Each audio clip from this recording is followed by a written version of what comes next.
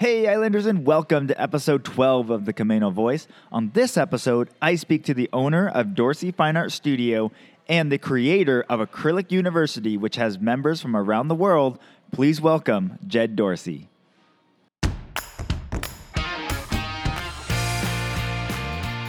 Hi, I'm Brandon Erickson, and you're listening to the Camino Voice podcast, where I interview folks around Camino Island and beyond.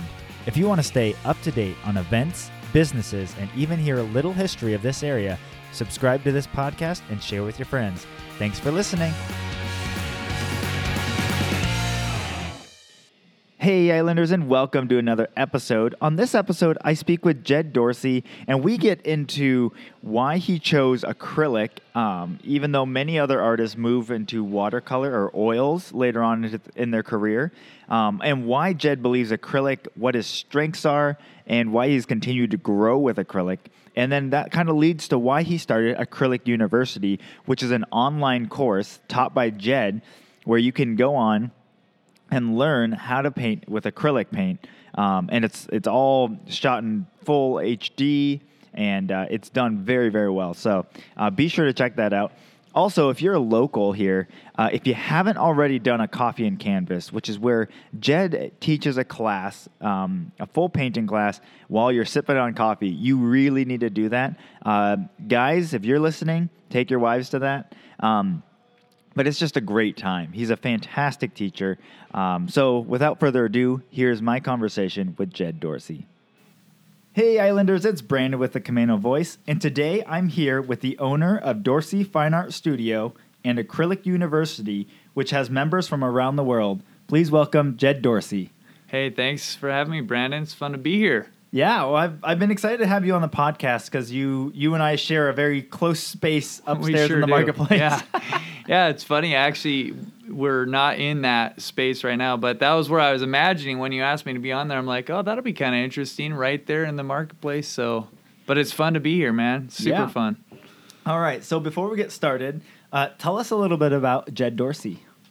Yeah. So I am an artist, full-time artist. I'm actually fourth-generation artist, which is kind of unique because my great-grandma on my mom's side was an artist and illustrator and cartoonist, and then it went down to my grandma. She went to art school. My mom is an artist, and then she married my dad, who's also an artist. So kind of crazy. That's part of me. I'm married. I have a beautiful wife, Renee, and a wonderful daughter, Willow, and we moved back. I grew up here on Camino Island and lived here through high school, then went away to Oregon to college and ended up getting married to Renee shortly after I graduated from college and haven't really lived on Camino Island since then. And then we just moved back about 15 months ago, last May. So okay, yeah. And I think what's interesting is I think most people from this area would know who your dad is, Jack Dorsey. Yeah. Because he's been very influential artist in this community for a long time. Yeah, he sure has. Yeah. He moved up here in, I think, 1969 or somewhere around then, and basically was like one of the first artists on the island. And so, and there have been a lot of artists that have come since then, but it's pretty interesting. My mom grew up here on the island, and then her and my dad ended up moving here shortly after they were married. They were in Seattle, and so long history here, and it's cool to be back in a place where I do have roots, and there is family connection. Yeah, well, and so with your dad and so many of your family lineage going up, being artists and involved in the arts, is that what kind of gave you the inspiration into going into art, or was it something you were drawn towards? How did you kind of get involved?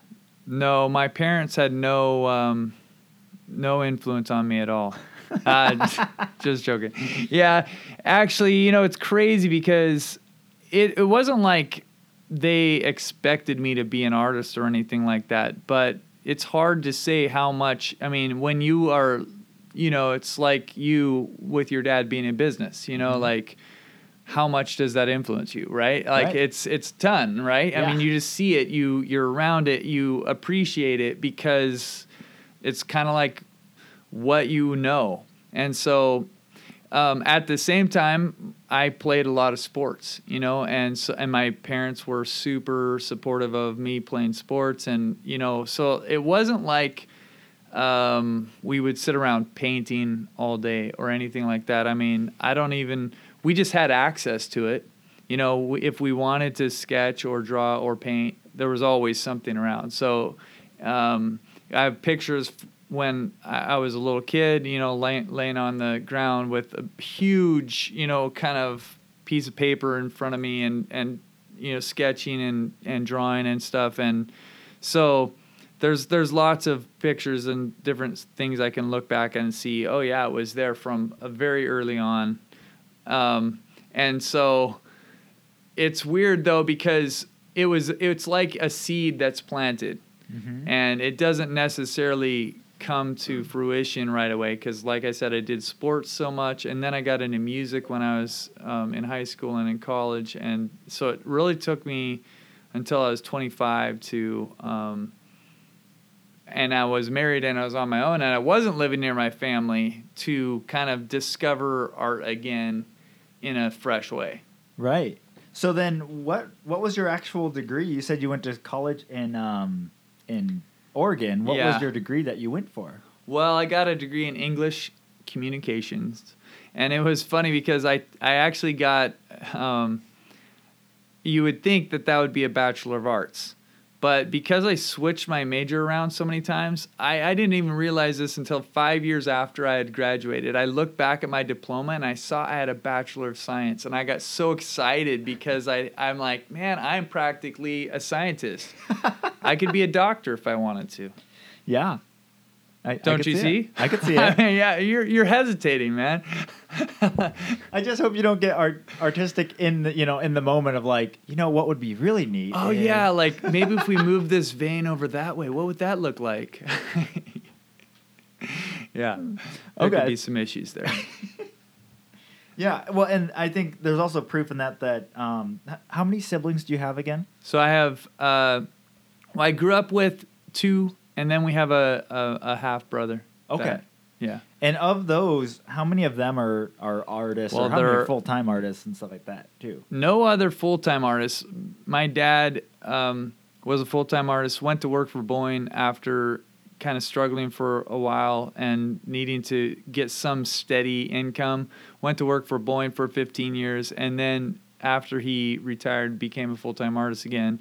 And then my mom is essentially in that same place where she's pursues art as much as she wants. My brother is not a full-time artist, but he runs a studio here on the island and is he was the president of the Camano Arts Association for the last 2 years. And so he's got his hands real deep for being a full-time pastor and not being full-time in art. He's probably the most active person that I know.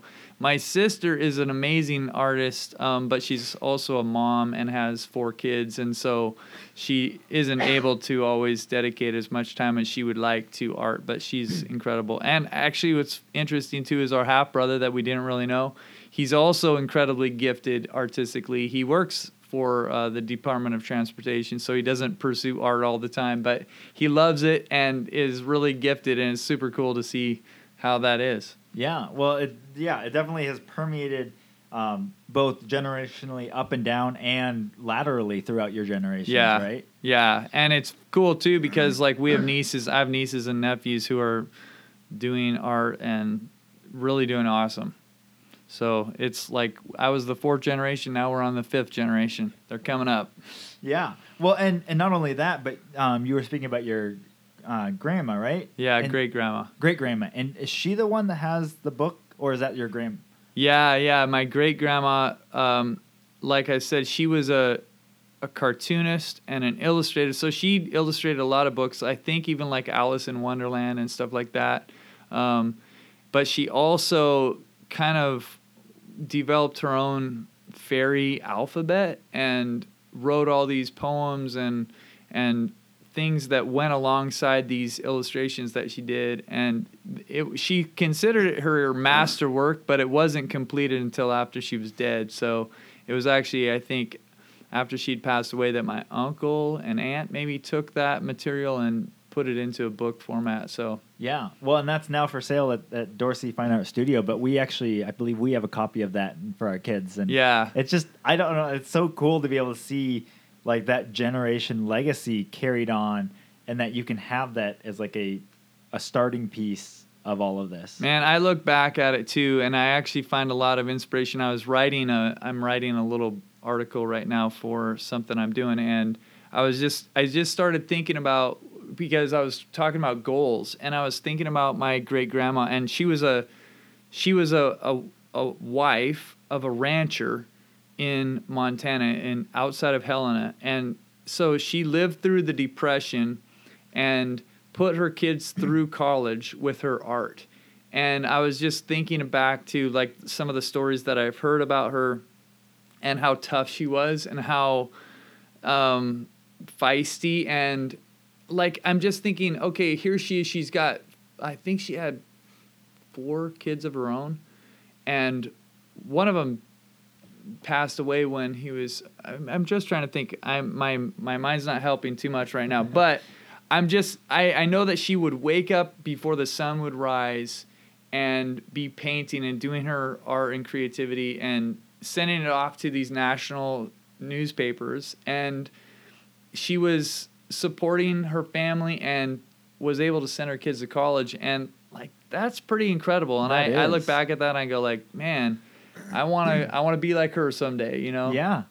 Well, that's amazing. And the fact that like through what she did and built, like that's what started this legacy of where you guys are today. Yeah, absolutely. Yeah. No, that's really cool. All right. So what, and we talked about this a little bit, but what do you draw your inspiration for your art from?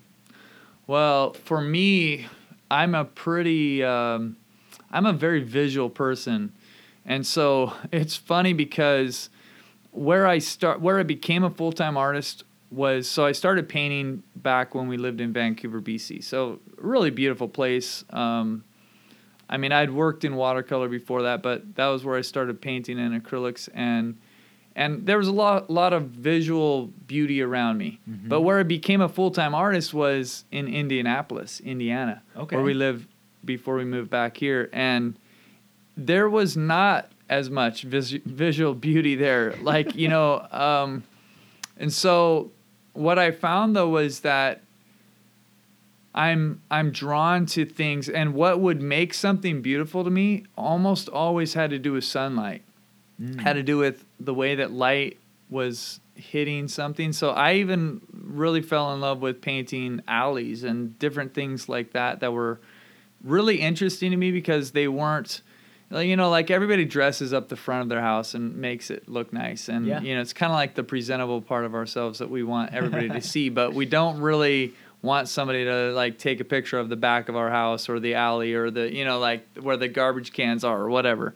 And, but like when I'd walk down these really old alleys in these cool old historic neighborhoods, I'd see these, you know, just these scenes that looked really cool to me, and the sunlight would be coming up, you know, in the morning or something like that and casting these really long shadows, and the light would be hitting things, and it just would transform something. So when I think about where do I find my inspiration for art in general, I would say beauty, and more specifically, I would say light.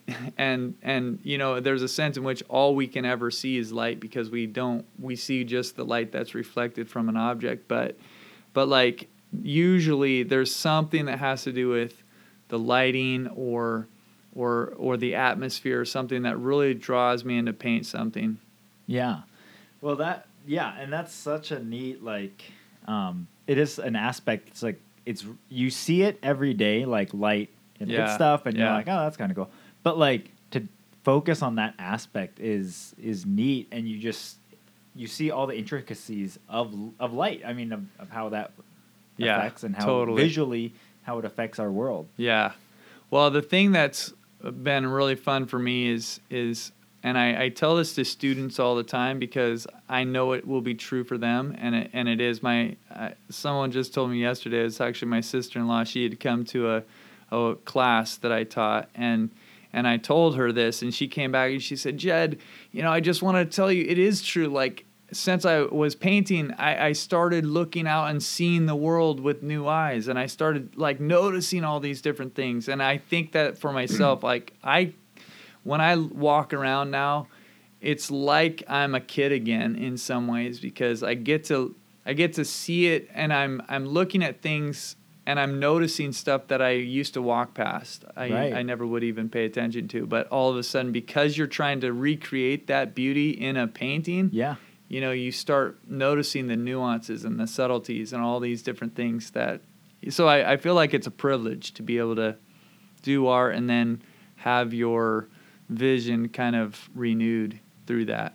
Yeah. Well, and something kind of a similar aspect is like when I've started this podcast and stuff like that, and since it's all interview basis, whenever I hear an interview now, especially you're really paying attention. Yeah, you're paying attention because you're like, I see like they're doing such a natural good job at like managing and moving that conversation to where they want it to go. Yeah. But it never feels forced. It never, like, you just are listening and so intently interested. Yeah, totally. And so that now when I listen to interviews, I do the same thing. I'm like, okay, so how do they, what's their follow-up? How did they do that? Yeah. Yeah.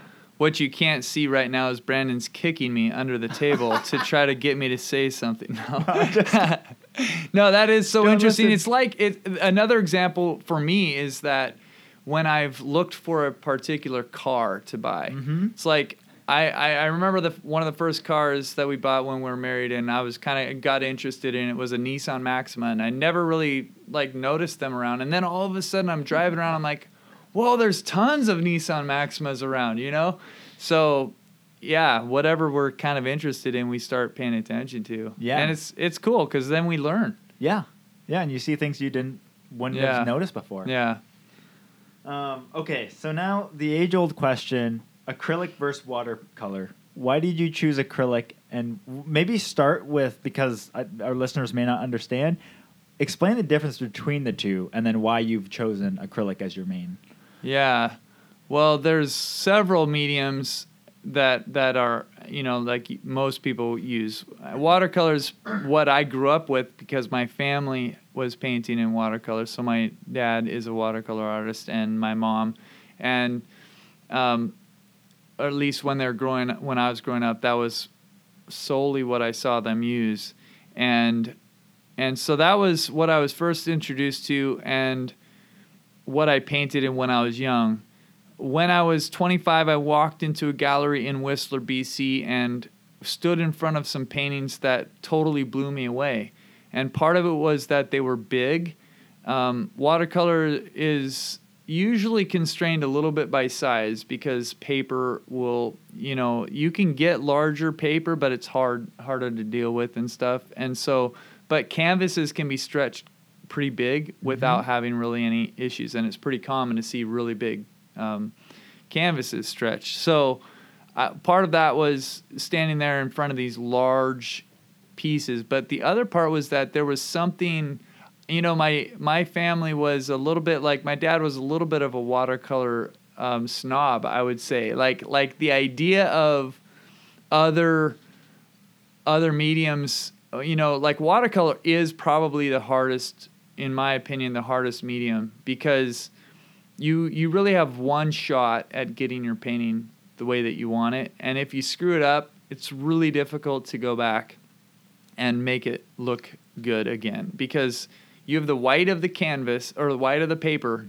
And the minute that you put color over that, you're never going to get that white again if you're a true transparent only kind of watercolor artist. And so you have to plan really well and all that kind of stuff if you want to succeed painting in watercolor.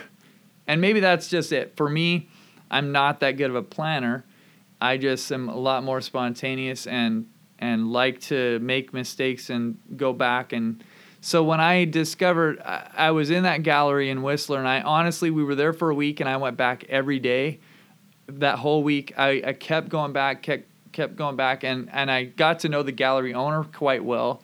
And so I was asking her, like, what should I do? I'm so interested in these paintings, and I don't know what to do because I've never painted. And one of the artists that I really loved was an oil painter, and one was an acrylic painter. And she said, well, and I told her that I'd done watercolor, and she said, you should try acrylic, because if you don't have a studio, you won't have to deal with thinners and stuff like that. You know, because all I was doing, we lived in a small apartment in Vancouver. I was just pulling stuff out at nighttime after dinner, and I'd set it up on our kitchen table and I'd paint. And so I didn't have a dedicated space. So really dealing with thinners and weird toxic stuff like that would have been really hard. And also dealing with wet paint on a canvas was really hard. So oil was kind of out of the question for me, but there was something vibrant and unique about these paintings that I was looking at, and I knew that I couldn't do it quite the way that I was looking at in watercolor. And so that was when I got going in acrylic, and then other benefits came to me that I realized after the fact that were like, man, it dries really fast, and some people hate that because they can't go back and, you know, make an edge soft or something like that. But for me, it means I can do something, and if I screwed it up, I can go back and do something else, and I can make changes quite quickly. So that's been a big part of my learning, is that I've screwed up a lot of stuff, and then I've had the opportunity maybe to fix it or to try or to keep going, you know. So yeah, that's what I love about acrylic. Do you remember the name of the gallery in Whistler? Yeah, the gallery was called Adele Campbell Gallery, and it's Adele, and then there's a hyphen, and it's Campbell, like Campbell. All right, I'll link to that in the show notes. Cool. That's really neat, though. I didn't Yeah, know the kind of the history on that. I know. Well, and I know, like, my sister-in-law's done your painting class, and I think she was going at the watercolor versus acrylic pretty hard. Absolutely, yeah. We had a good time. All right, so now that you've been doing that, you've recently been working on a new project, the Acrylic University. What was kind of your reason for starting that?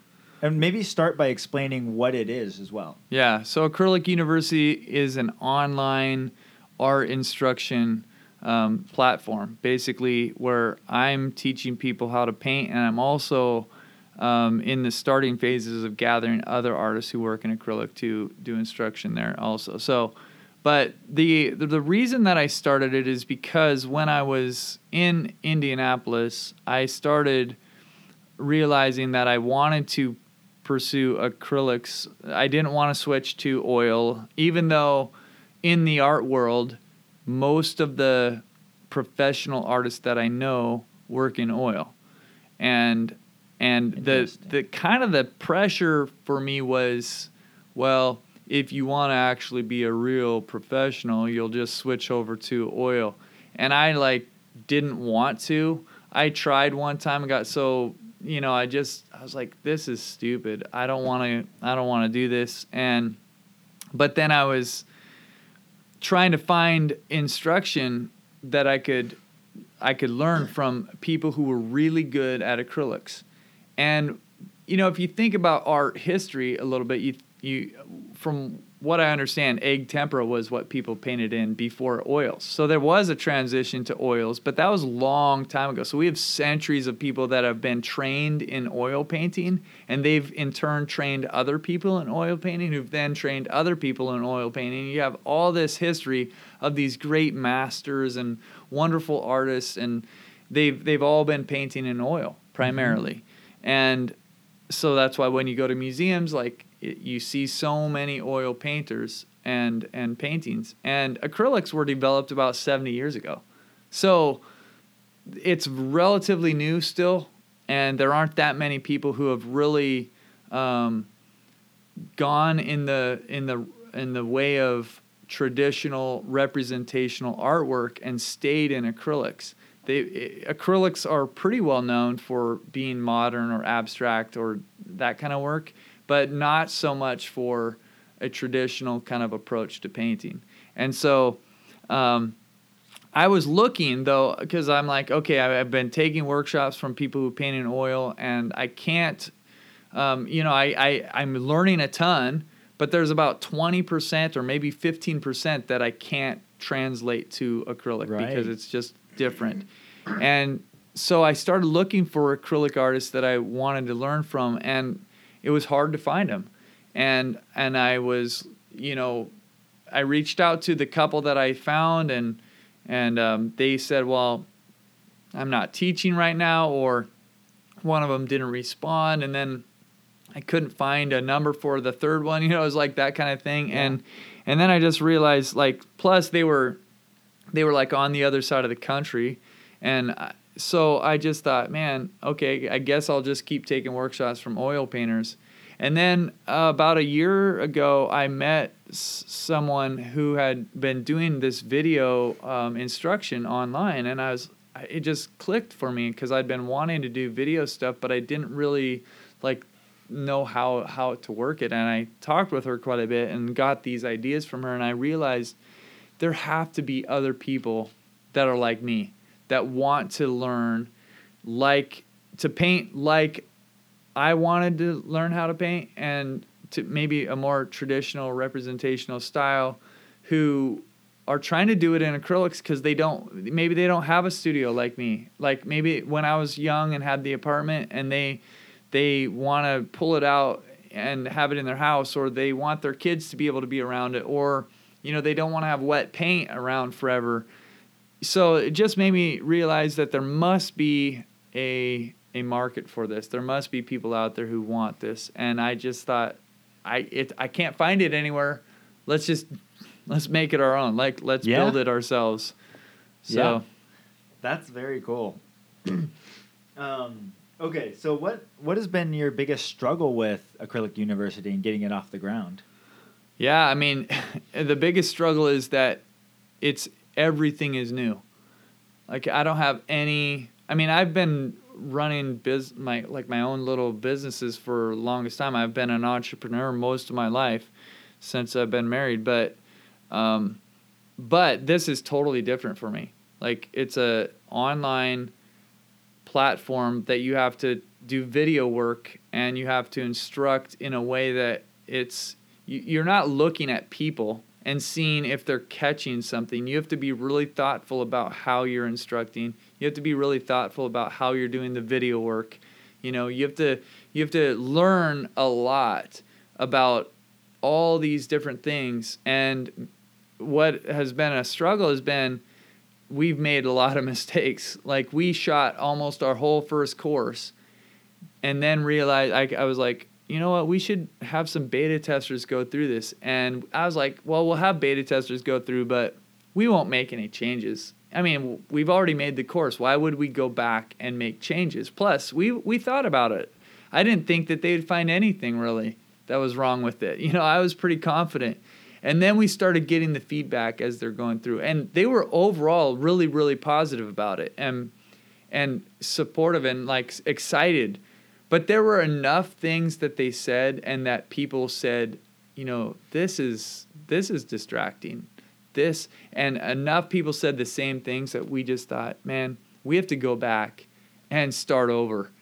We have to go re-record almost everything that we've done. So, that kind of thing is, I think, the biggest struggle, is just having to learn so many different things and thinking that you did something right, and then realizing, ooh, man, and sometimes we're able to live with it, but a lot of times we found that, we've either gone back and redone the course, or we've kind of had to switch things around. So it's if I wasn't as excited about it as I am, I don't know if I'd still be doing it, but it's like the kind of thing that it's really exciting for me and super fun. And the best part was when we had the beta testers on there, or since we've launched and we have real people using it, because it's like, instead of looking at a camera and wondering if will anybody ever care about this, or will this ever help anybody? You have real people who are signing in from Thailand and Sweden and Germany and all over the world, and they're like, man, thank you for doing this. Thank you for investing your time in this. This is so great. This is the best instruction that I've ever had like this. I've done a lot of courses, and this is like top notch. And you're inside, you're just thinking, yes, I'm so thankful that there are real people out there who are benefiting from this. Yeah. So, Well, and that's kind of what I wanted to go next. What has been the most amazing thing about starting Acrylic University, and do you have a story that to go along with that?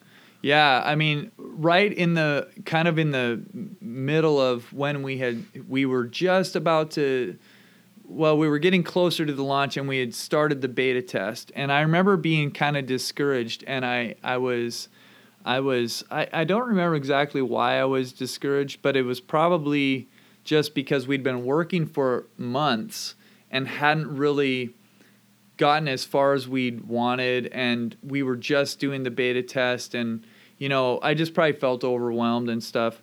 But I remember reading through one morning, I saw one of the feedback forms come through on my email, and I opened my phone and looked at my email, and I read it, and it was this guy from Thailand who he's British, but he's living in Thailand with his wife, and he was just expressing how thankful he was and how he was so excited about it, and how it was, and it floored me that somebody that far away, would be watching what I'd done from our little garage kind of filming studio, on Camano Island, and it's reaching the other side of the world. And that was one of those moments where I just thought, this is awesome. Yeah. Well, and that's incredible that you guys have gotten that much reach, and just that you're right. Like, there is that need for this type of course. Yeah. Yeah. And also, so actually, there's something I wanted to circle back on. So you were mentioning that, like, a lot of these artists and stuff, as they get farther along in their career, they switch from acrylic to water painting or oil, most oil, you said. But you've actually participated in a lot of different, like, plein air, like, not just events, but, like, contests and stuff around the United States. And you actually took first place at one of those, right? Yeah, I mean, it's funny because the very, very first contest that I entered, there was one, okay, so I had a job, and I really loved my job, and then it became clear that that I needed to switch. The job didn't love me.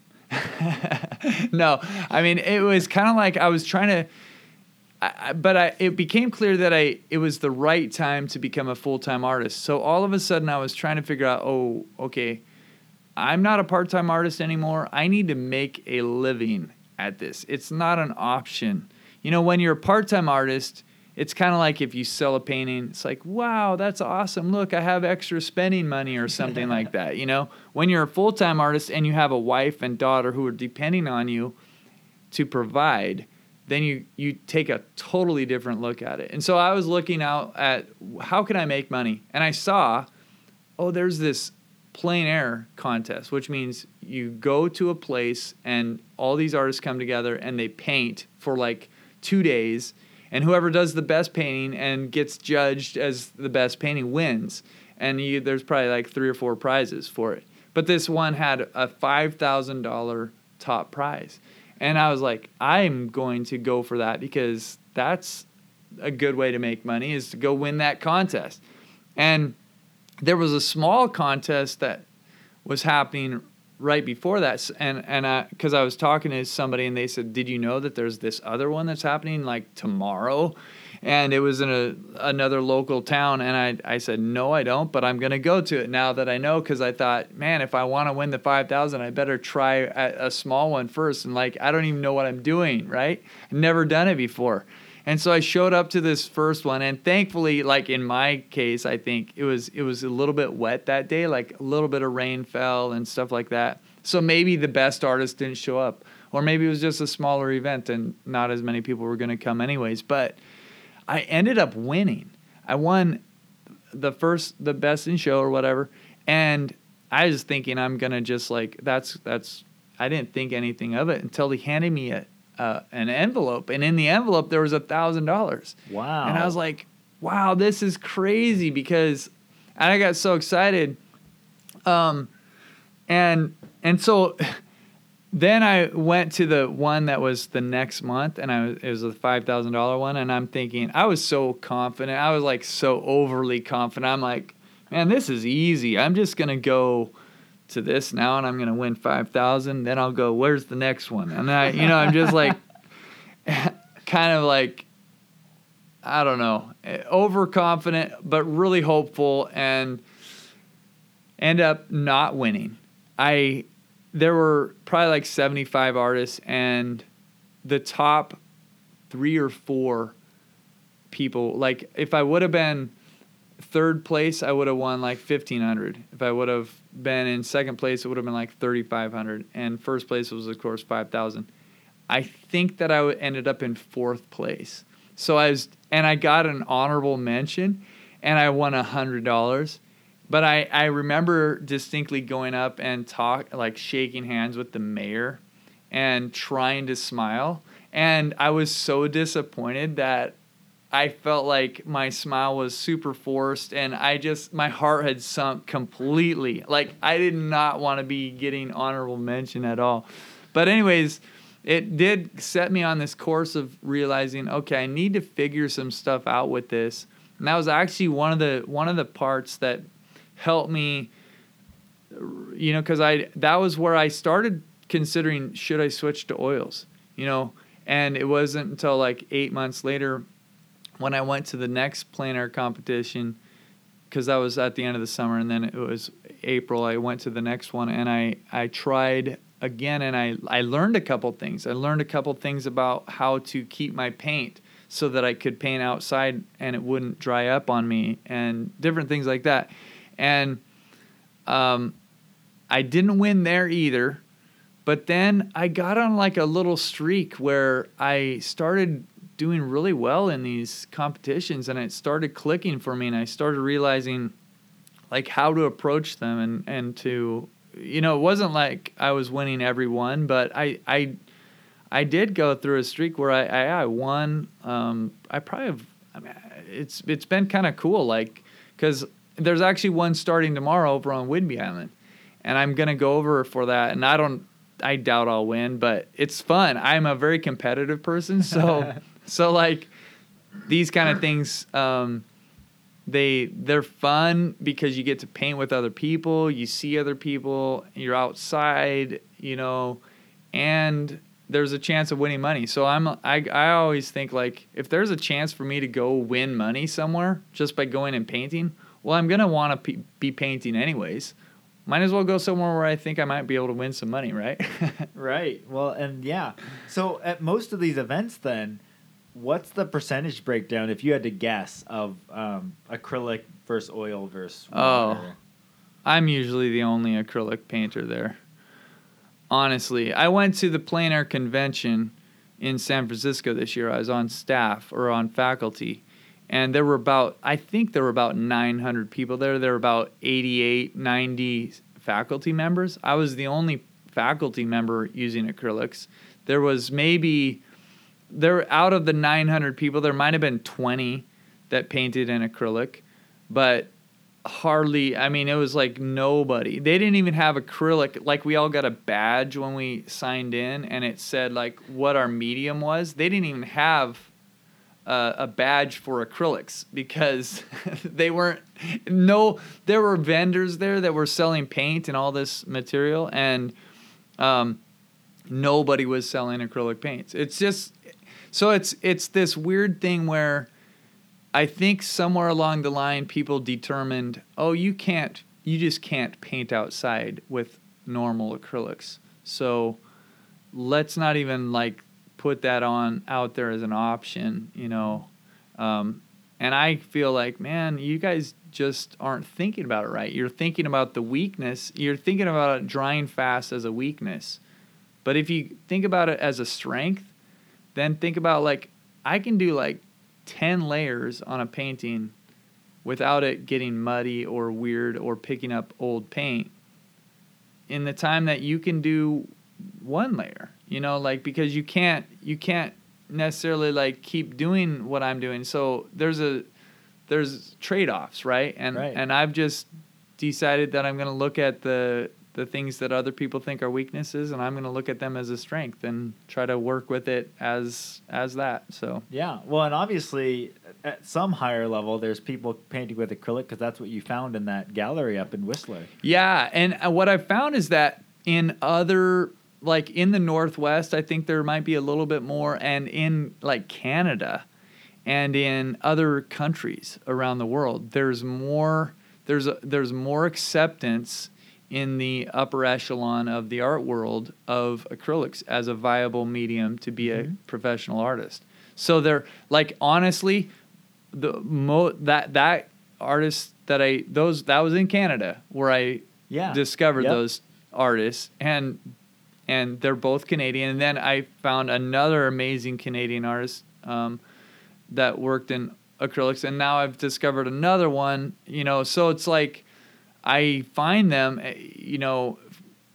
more frequently outside of the States, using them, and I don't know why that is. I maybe it's like the metric system. Yeah. Other countries are quicker to adapt to, things like that. Yeah, no, that's really interesting. Yeah. But yeah, I mean, the drawings the paintings you have done, I mean, I've got to see some really neat ones that you've got to do.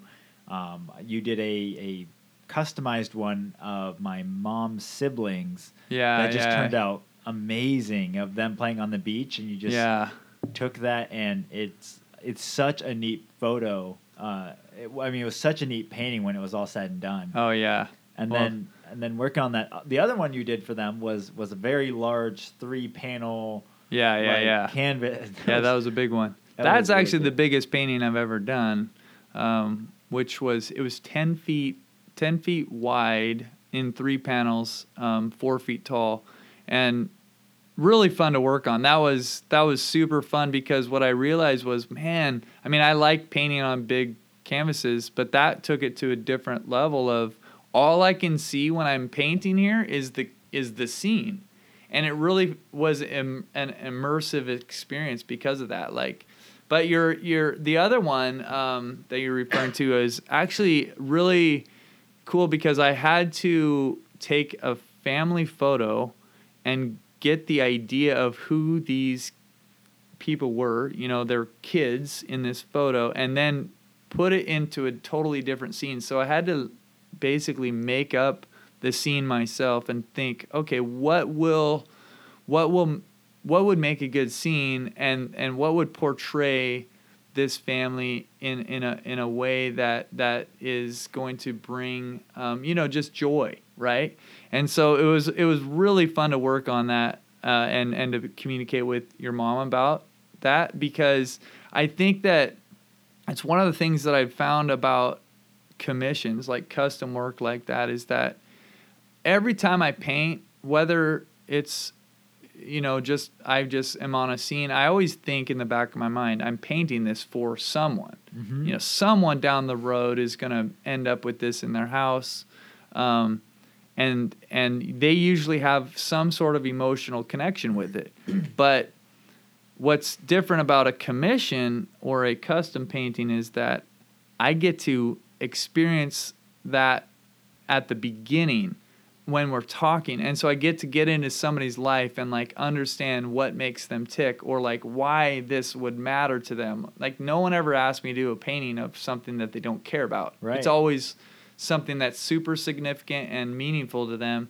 And so I just find it's fun, and I get to know people, and then I get to kind of be part of the act of creating maybe a part of the legacy of whatever that memory was, or whatever that was, so it's pretty fun. That's one of my most enjoyable parts of being an artist. Yeah. Well, we love having you upstairs. Yeah, it's fun. So I always end the podcast with some rapid fire questions focused around Camano. Yeah. So the first one, do you have a lesser known or favorite location on Camano Island that you like to hang out? Don't want to say. because like, why would I tell you where my favorite lesser known place is? In fact, no, I'll say one of my favorite places is no,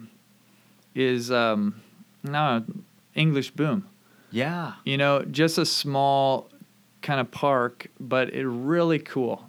Beautiful sunsets there, and you get like I don't know. It's kind of interesting. It's a little different than a lot of the other beaches and stuff. Yeah. You know, it's got a little kind of backwater, a little tiny slough that runs through there, and Very reflective. yeah. Yeah.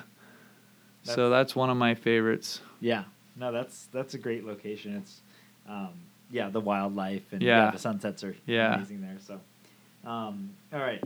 If you have a friend coming in from out of town and it's their first time on Camino, what does their first day look like here? Oh man. Well, if I could have them do anything, I'd probably have them go on a bit of a tour of the island just to see how it's interesting, you know. So and have them stop in different places. Like, I mean, I think you can't come to the island and not come to the Commons, because this is like one of the only hubs on the island, and it's interesting and it's cool, and there's a lot to see here. And if you want to eat, you can do that. If you want to, you know, like get some souvenirs, it's all here. But then also, like, you can go to, I mean, there's great parks, right? Like, Yeah. So if you go down to, you know, like Barnum Point, like awesome new county park there, like, and kind of like it does a little loop, like you can come back and you can head down to this, you know, further down south. You can go around the whole tip of the island. You can see like the little stores down there, like Tai Grocery, Yeah. which is really Yep. cool old store that's been there forever, even since I was a little kid. And before that, and then like coming back the other way, you've got Elger Bay grocery store and little stuff there. And then you go over to like the state park and Kama Beach. And, you know, so I would just send people kind of on a tour to see some of the cool places around. And yeah, then end up back. Man, I have this mixed emotion, because one of the next question is, if you could put any message on a billboard on Camino Island, what would it say? And my first the first thought that came to my mind was either like sorry, no vacancy, or yeah, like nothing to see here, you know, like don't worry guys, sorry, you know, it's not, you know, because you kind of have that feeling of, man, we're on to something. Like so many people who I talk to here at the Commons, and they've moved here fairly recently, they're like, man, we didn't even know there was a place like Camino Island. We were looking around for a place that we wanted to move out of Seattle. We wanted to move from California. We wanted to find something.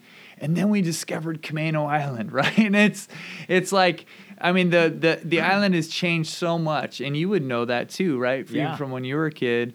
But it's like it's changed so much, and I love it. I actually like have lived in the city for the last 20 years, so I love it. But there's also this part that's like, but the traffic, you know, like, oh, but you know, there's only one 2-lane road coming on and off the island. We don't want it to get any more crowded. We don't want, you know, like that. So I love being able to share Camino Island, and at the same time, I'm like, but maybe we shouldn't broadcast it too loudly. You know, how awesome it is here.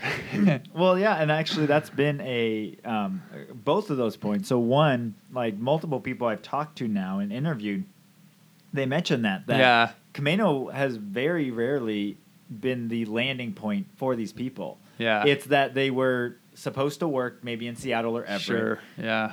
You know, maybe stopped in Snohomish for like, Yeah. well, not quite. Yeah. And then Marysville, and they kept going north, and then they're like, Camino, what's that? Camino Island? Yeah. They come out and is immediately driving on. I know. mean, it's like, oh no, this is where we're gonna stay. Yeah. I mean, that was what it was for my dad when he Oh. came here. He drove on, was like, yep, we're gonna move here from Arizona. That's awesome, yeah. And that I think that's very common. And Yeah. it is the other point to that is people that have been here for a while. Yeah. Is that they're like, you know, come enjoy the island, have fun on your way out. Yeah, Like, see you later. Yeah, exactly. I know. It's funny.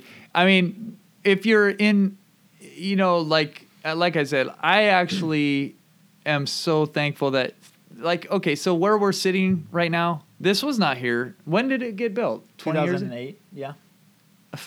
2008. Man, that's like hardly even 10 years. Yeah. Right. Yeah. So, what about, was that the same as the building over there? So like all of it? The roaster was completed first, and I think that was early, like mid 2000s. So Okay. Like 2000. So I mean, 5. but that's crazy, right? Still new, Because yeah. it's all within 15 years. Right.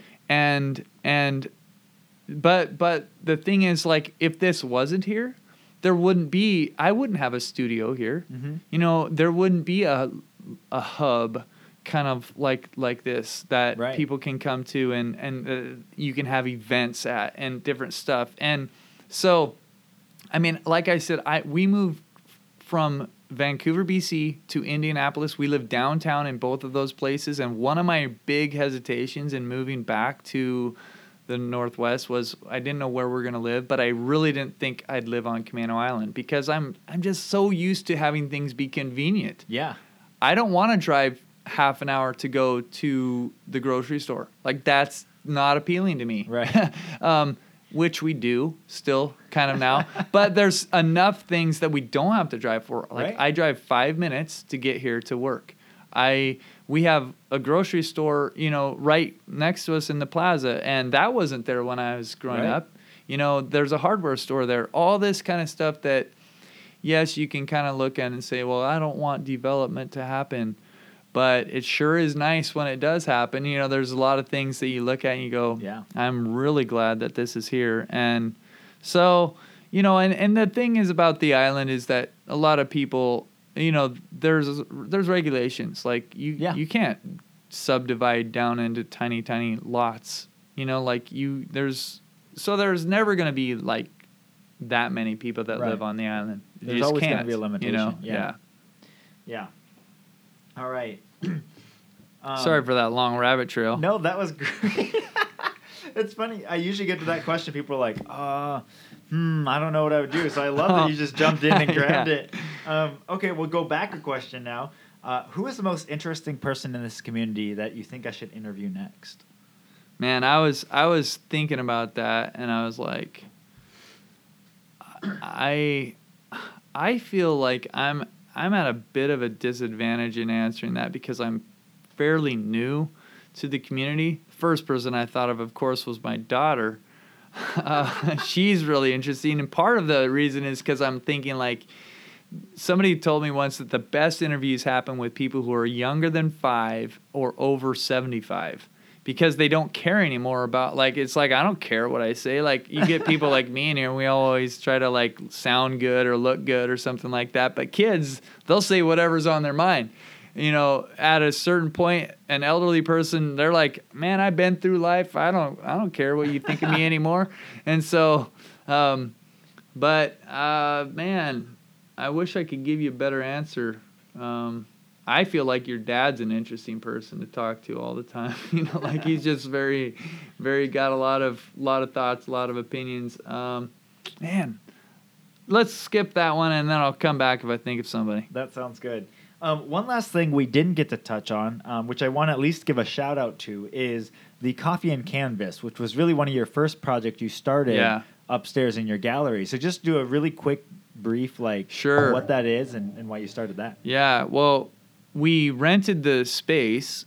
We have a really beautiful space upstairs above the bakery and the main marketplace, and we were like, man, this is really awesome. We can use this space, but what are we gonna do? And felt like we should invite people to come here and to paint. And then we started just thinking about, like, how we could do something. And the idea came to have, well, what if we did some sort of class on a regular basis? And I was thinking about, well, we're above a coffee shop. Why don't we call it Coffee and Canvas, right? And so then we started doing a class and it's essentially like a wine and canvas or a sip and paint kind of class. But my thing was, I didn't want to paint something really cheesy, or not to say that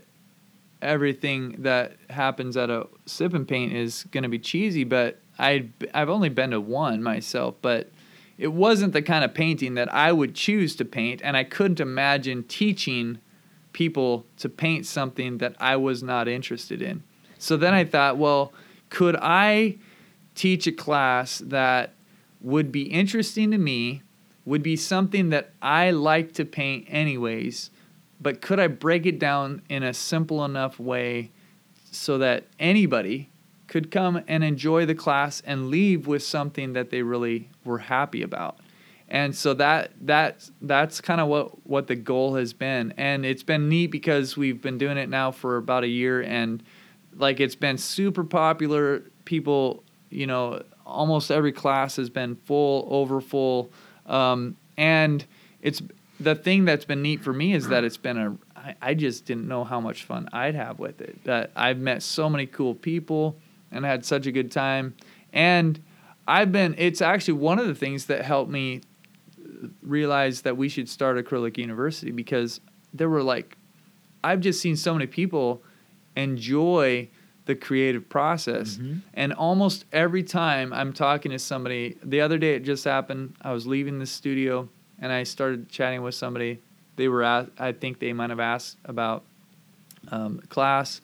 And then the question I often get is, well, but am I good enough? Can I do it? Right. And I love it because I see these people that don't really think that they can paint, and they actually do way, way better than they ever could have imagined. So pretty awesome. Yeah. And I can tell you, from looking at people's painting, because I'm usually around when that's going on, and I walk by these people, and regardless of if you walk around the table, whether they're amateurs or professionals, when it's done, they look really nice. They're really good. And you're just like, I didn't think that's how that would turn out. And my wife went through the class, and she said, even so, I forget how long your class normally goes, but it's 2.5 hours. Yeah, so it's about 75% of the way, or maybe 80% of the way through the class, she's like, this is not looking good. I did something wrong. It's not working. Yeah. And then when she got home, she was like, look, it worked. Look at what I got. And it was really neat that both my wife and I are not artistic. Yeah. And she was just blown away with what she was able to do. So, yeah. That happens every time. It's super fun. Yeah. All right. Well, thank you so much for joining me on the podcast today. Man, it's my pleasure. Thank you, Brandon. So, all right, Islanders, I will talk to you on the next one. Well, a big thank you to Jed Dorsey for joining us on the podcast today, and thank you for listening. As I mentioned at the beginning of the podcast, if you are a local, be sure to sign up for one of the Copy and Canvas classes, because you will not regret it. And if you haven't already, be sure to rate, review, and subscribe to our podcast on your favorite podcast platform. And if you want more information on this episode or previous episodes, go to CamenoCommons.com/podcast. That's CamenoCommons.com/podcast. Thanks for listening, and see you next time.